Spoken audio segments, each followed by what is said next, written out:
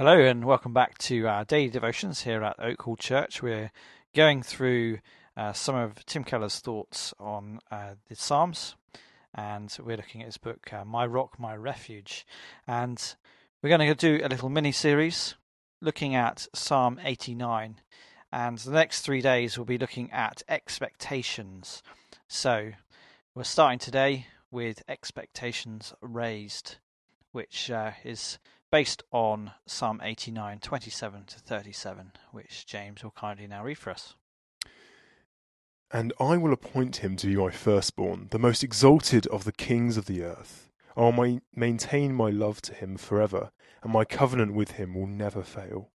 I will establish his line forever, his throne as long as the heavens endure.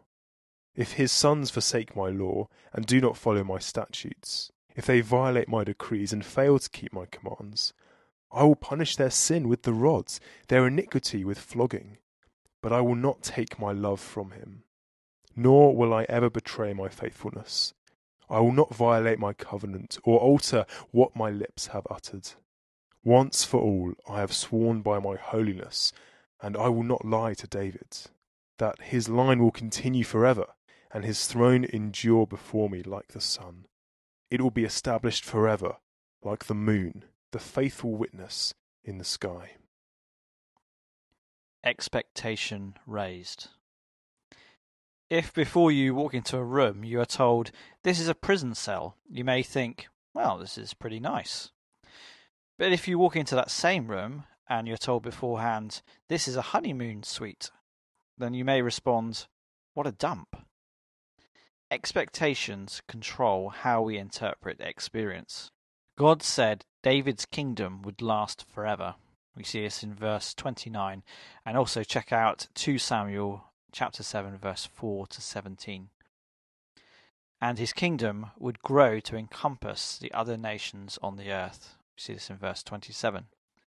The psalmist, as we will see, thought this language meant that the political nation of Israel could never fail. We too listen to God's promises and read our own expectations into them. Then we find ourselves disappointed with God, but it's really our fault. Let's pray. Lord, when I read into your promises to bless me, to care for me, and to keep for me, I read into these my own agenda and then hold you responsible if you don't serve it. Thus I turn you into my servant instead of turning myself into your servant. Please forgive me for wronging you in this way. Amen. Amen. Well, what a challenge for us today. Let's continue to think about these things as we go into the rest of our day or the rest of our evening. May these thoughts be a real blessing to us. And we'll see you again tomorrow.